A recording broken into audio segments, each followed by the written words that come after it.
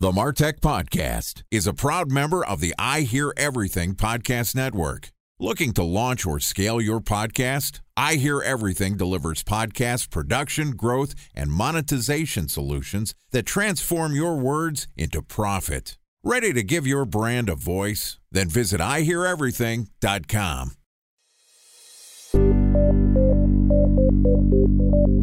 From advertising to software as a service to data. Across all of our programs and clients, we've seen a 55 to 65% open rate. Getting brands authentically integrated into content performs better than TV advertising. Typical lifespan of an article is about 24 to 36 hours. If we're reaching out to the right person with the right message and a clear call to action, then it's just a matter of timing. Welcome to the MarTech Podcast, a Ben J. Schaap LLC production. In this podcast, you'll hear the stories of world-class marketers that use technology to drive business results and achieve career success. We'll unearth the real-world experiences of some of the brightest minds in the marketing and technology space so you can learn the tools, tips, and tricks they've learned along the way. Now here's the host of the MarTech Podcast, Benjamin Shapiro. Welcome back to the MarTech Podcast. This podcast is sponsored by Knit. Knit is a dynamic ad insertion platform that lowers the barriers to use podcast as an advertising channel. They enable businesses of all sizes to reach new potential customers through audio ads on premium podcast content like Bleacher Report, TMZ, and CNN.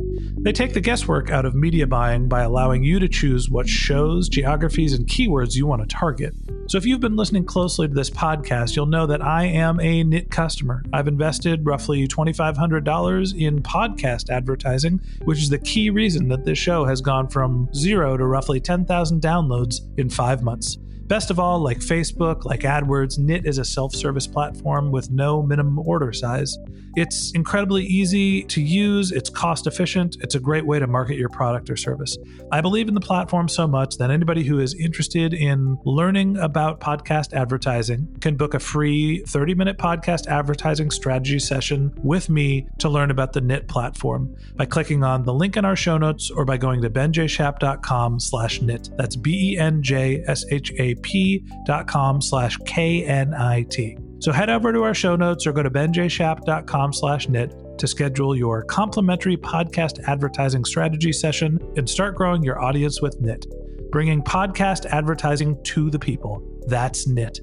Okay, today we're going to continue our conversation about a methodology that's increasingly being adopted by technology-driven marketing organizations, Agile processes. Joining us is Stu Fisher, who's the principal consultant at Sentient Consulting, a consulting firm that amplifies business performance through customer-focused strategies and technologies that deliver great experiences and strong, scalable, agile execution. Prior to founding Sentient Consulting, Stu has worked in product roles at large organizations, including HP, First Tech Credit Union, and Symantec. And in this episode, he's going to walk us through how marketers are applying agile processes and some of the technologies that they're integrating into their stacks. Here is the second part of our interview with Stu Fisher. Stu, welcome back to the MarTech Podcast. Thanks, Ben. Great to be back. In our last conversation, we talked a lot about just generally what agile processes are, specifically that they're a way for organizations to continually optimize their strategy. As opposed to a traditional waterfall methodology, it allows people to be more flexible and have more rapid iteration. Today, I want to talk more about how marketers specifically are applying agile processes and some of the technologies that they use to do that. So let's start off just by talking a little bit about who is doing a good job with agile processes in the marketing world. I think marketing teams that are doing a great job with Agile are typically going to be organizations that have been doing Agile for a while or who adopted Agile early on in their evolution. So certainly startups and small companies that are growing, but of established companies, the companies that have been doing Agile for some time. The interesting thing is Agile marketing is a side effect of Agile adoption. So think of it like your friend is dragging you onto this roller coaster. You're not sure you want to go on the roller coaster, But then you get on the roller coaster and it's terrifying, but it's also very exciting and exhilarating. I think that sort of summarizes the experience of some marketers in their Agile journey. The engineers and the product teams were doing Agile, and marketing folks would go to these meetings and discussions because they have to work closely with these teams. And they would say, what are you talking about? And eventually they would sort of catch the bug and say, hey, we need to be doing our processes in an Agile way as well. So I think the adoption came as an outgrowth of what other teams were already doing. And marketers kind of got pulled into the wake of that. So you mentioned that for marketers at time, implementing Agile processes can feel like getting on a roller coaster. It can be a little scary. You have your ups and downs. At the end, it's exciting and worthwhile. Hopefully, I'm not taking too many liberties with your metaphor. Mm-hmm. Why is it scary to implement Agile processes? It seems very logical to me. And maybe it's just I have a startup background and the nature of my business is very agile to begin with. Mm-hmm. Why is it so scary for large organizations to implement these processes? One of the things that Agile really relies on is people working together on a daily basis. So I think when you get into a scaled up organization, even in startups, I've seen this as startups start to grow. Startups initially can value the autonomy of being able to go off with their team and deliver stuff and make things happen. And then as they start to get a little bit bigger, then the requirement shifts to them having to sort of integrate and create seams that are tight with other orgs or with other teams. That's where the scariness comes into play. So it's about working with other people, the complexity of that, the coordination associated with working with other people. I think that's where people have some trepidation. Hey, just let me go off and do this the way that I want to do it, the way I've always done it. It's a bit of a who moved my cheese moment for people in organizations, I think, both large and small ones, but for different reasons. So I think once they get past that, the initial fear of change, then like you're describing, Ben, they start to see the value and the simplicity and the elegance in doing things in this way. So the thing that sticks out to me is the metaphor where you're talking about who moved my cheese. And I understand that going from a role where people in the organization have their fiefdom, they're responsible for a specific task and no one has insight into what they're prioritizing, how they're accomplishing their task, right? They have more autonomy. And losing that seems like something that can be frightening. How do people get over that sense of losing authority, losing autonomy by integrating Agile processes?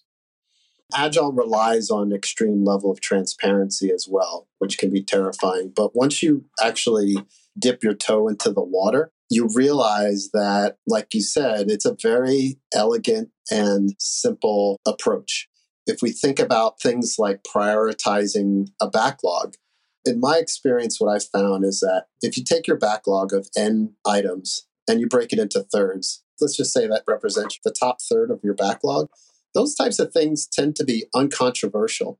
People, in my experience, are rarely arguing about what the highest value thing that needs to be done is. No one will say like that number 1 priority needs to be the number 30 priority and the number 33 priority needs to be the number 1 priority. So before you get into it, there's a fear that something like that may happen. But in actual practice, you realize that the top third of the list, it's pretty uncontroversial. Like sometimes things change places by 1 or 2 spots, but unless there is a shift in strategy or a shift in customer needs, and in that case, that's the whole purpose of Agile, right? So if all of a sudden a new competitor comes in and there's something that you had languishing down at number 30 on your backlog that all of a sudden needs to move up to number 5 or number 3, then you have good rationale for why to move it up the list. But all things being equal, that first third is uncontroversial. The middle third, things kind of move around a lot because you're still actually in more of a defining stage. You might be doing testing to help inform what it is that the customer need is and help get your user story more clearly defined. And then the last third of your backlog is typically consists of things that just have never quite made it up high enough on the list. So at a certain point, you have to decide whether you just kill them off your backlog entirely. And then also other unformed ideas, brainstorms, et cetera, that still need to be fleshed out. I think if I had to summarize what you're saying is the first third of your backlog, of your task list, are mandatory tasks that need to be executed. They're top priorities. They are green lights. The middle third of your backlog are nice to haves. If you get through the top third, then they're the next thing to execute on, but they're maybe not top priorities. And so that shifts around a fair amount. And then the back third are concepts, ideas, things that haven't been fully flushed out. Yes. And all throughout that list, the second and bottom third are also new ideas that are being built up and that are working their way up. Time for a 1-minute break to hear from our presenting sponsor, Mutinex. In 1919, John Wanamaker said, "Half the money I spend on advertising is wasted. I just don't know which half." Well, the advertising landscape has changed since then, and instead of reaching your audience on 2 channels, you're probably reaching them on 20. Turns out John didn't know how easy he had it. But that doesn't mean that you should give up on striving towards marketing effectiveness. No matter how complex your marketing strategy is, Mutinex Growth OX is the market mix modeling platform that measures the impact of marketing on your bottom line. Mutinex's market mix modeling platform calibrates your insights against the latest market conditions so you can make media and marketing investment decisions confidently and quickly. Ready to take your team from I think to I know? Then join brands like Samsung, ING, and Asahi who make better marketing decisions with Mutinex. Mutinex Growth OX. Your best decision starts here. To learn more about Mutinex, go to mutinex.co. That's MUTINEX.co. Okay, here's the rest of today's interview.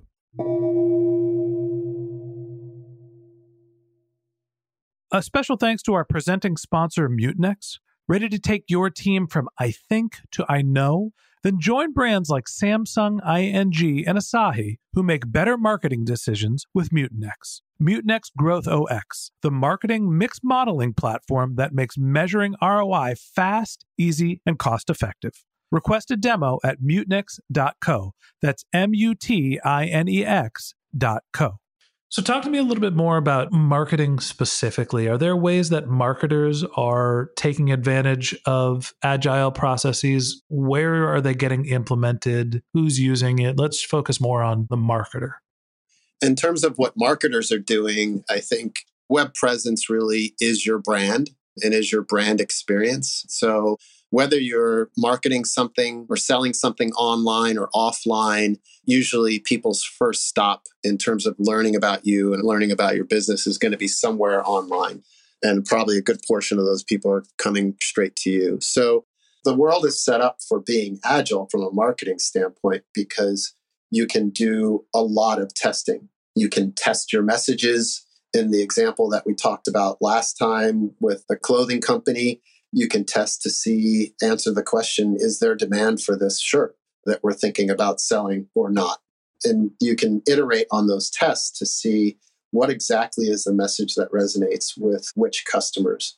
I think you marry that up with data about who your high usage customers are. And I sort of like to take the approach of find out who your most loyal, most devoted customers are. Understand them very deeply, make sure you're meeting their needs and make sure that you're making them very happy, and then try to find more that look just like them.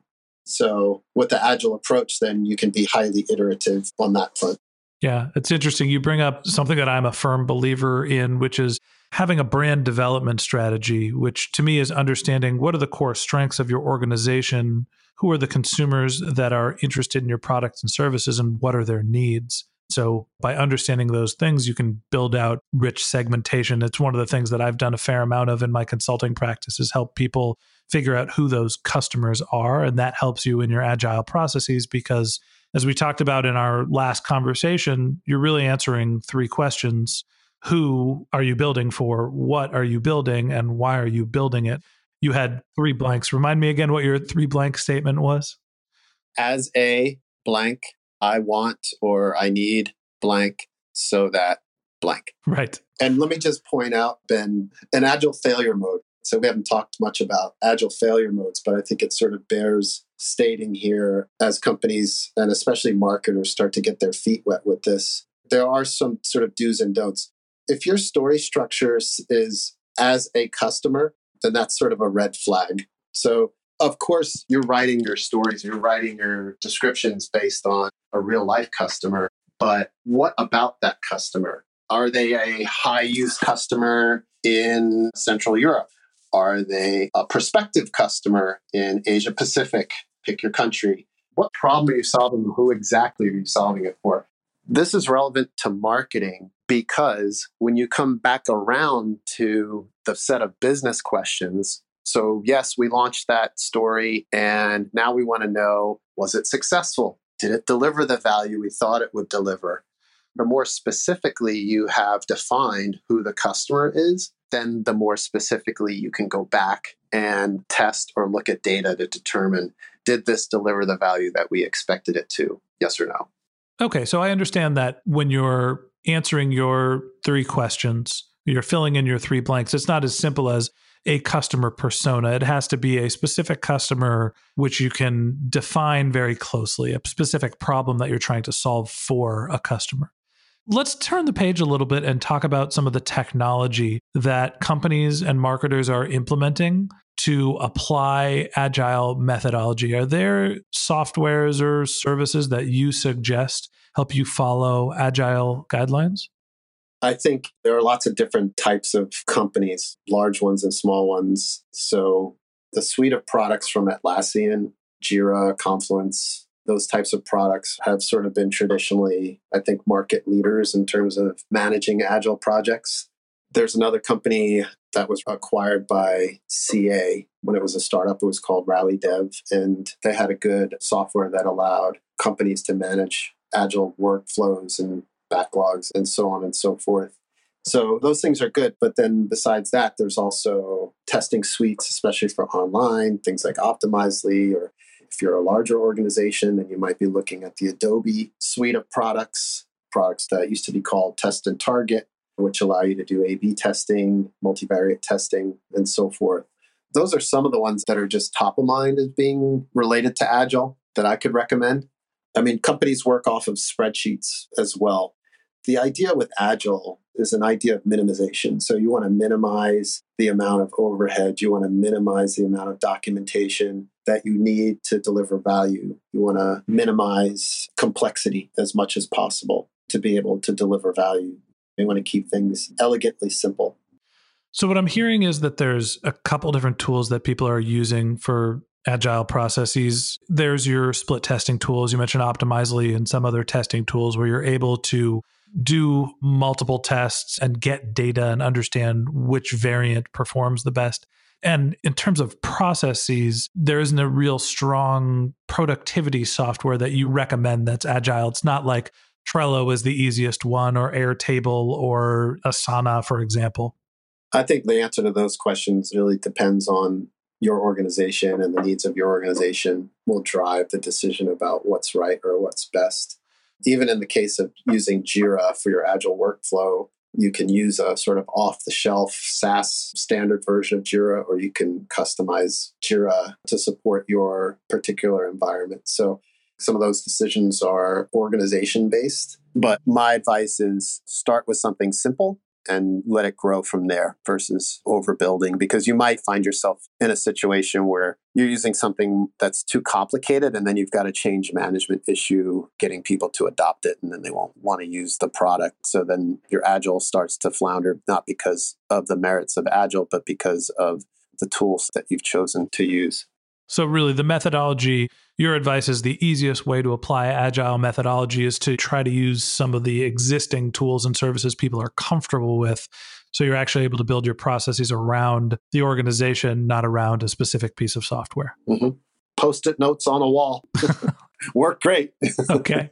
In fact, when we would have our backlog meetings, that's what we used. We wrote the name of each user story on a Post-it note, and we put them on the wall in the order in which we thought they should be. And then we had a conversation. And the great thing about that is it's completely flexible. You can unstick it and restick it anywhere. And you can basically manage the entire backlog using a stack of Post-its and a whiteboard.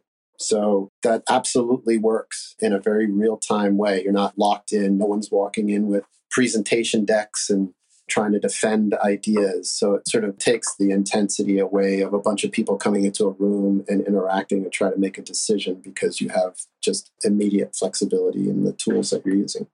I'm going to go on the record and disagree with you slightly because this is the MarTech podcast. For those of you who are listening and are looking to start an agile process, I do something similar. I use Pipedrive in my CRM, and I have built out stages in my processes, which I would consider agile.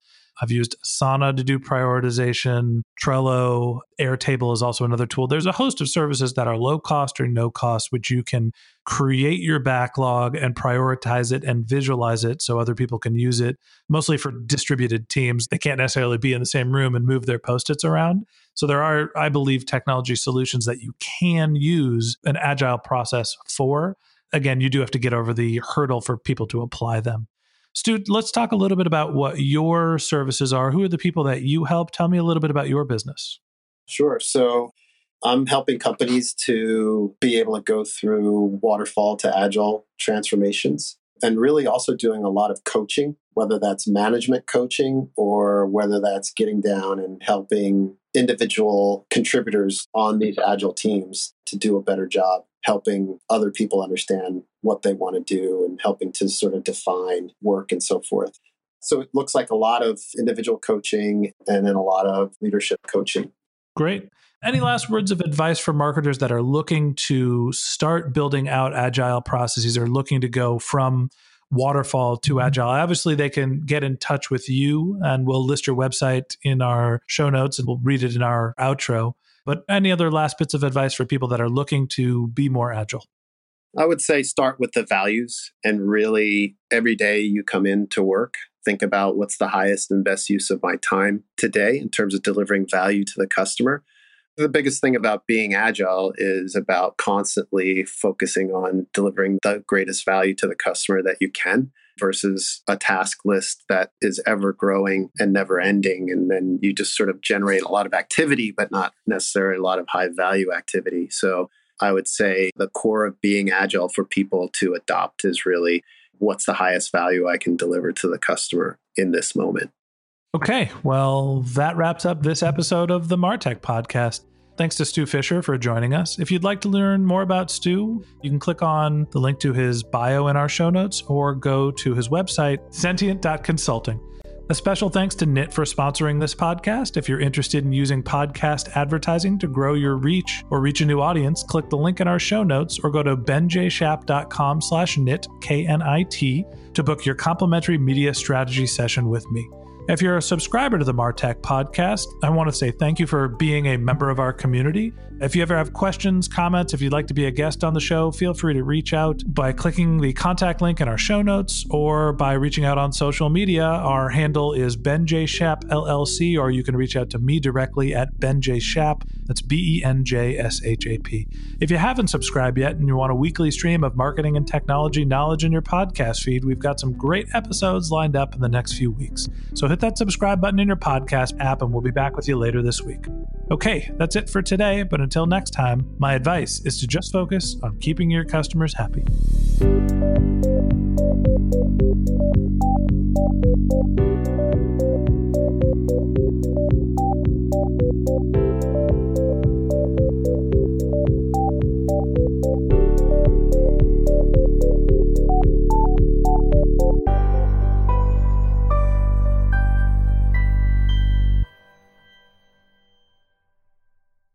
Thanks for listening to the MarTech Podcast, an I Hear Everything production. Looking to launch or scale a podcast like this one for your brand? Then visit iheareverything.com.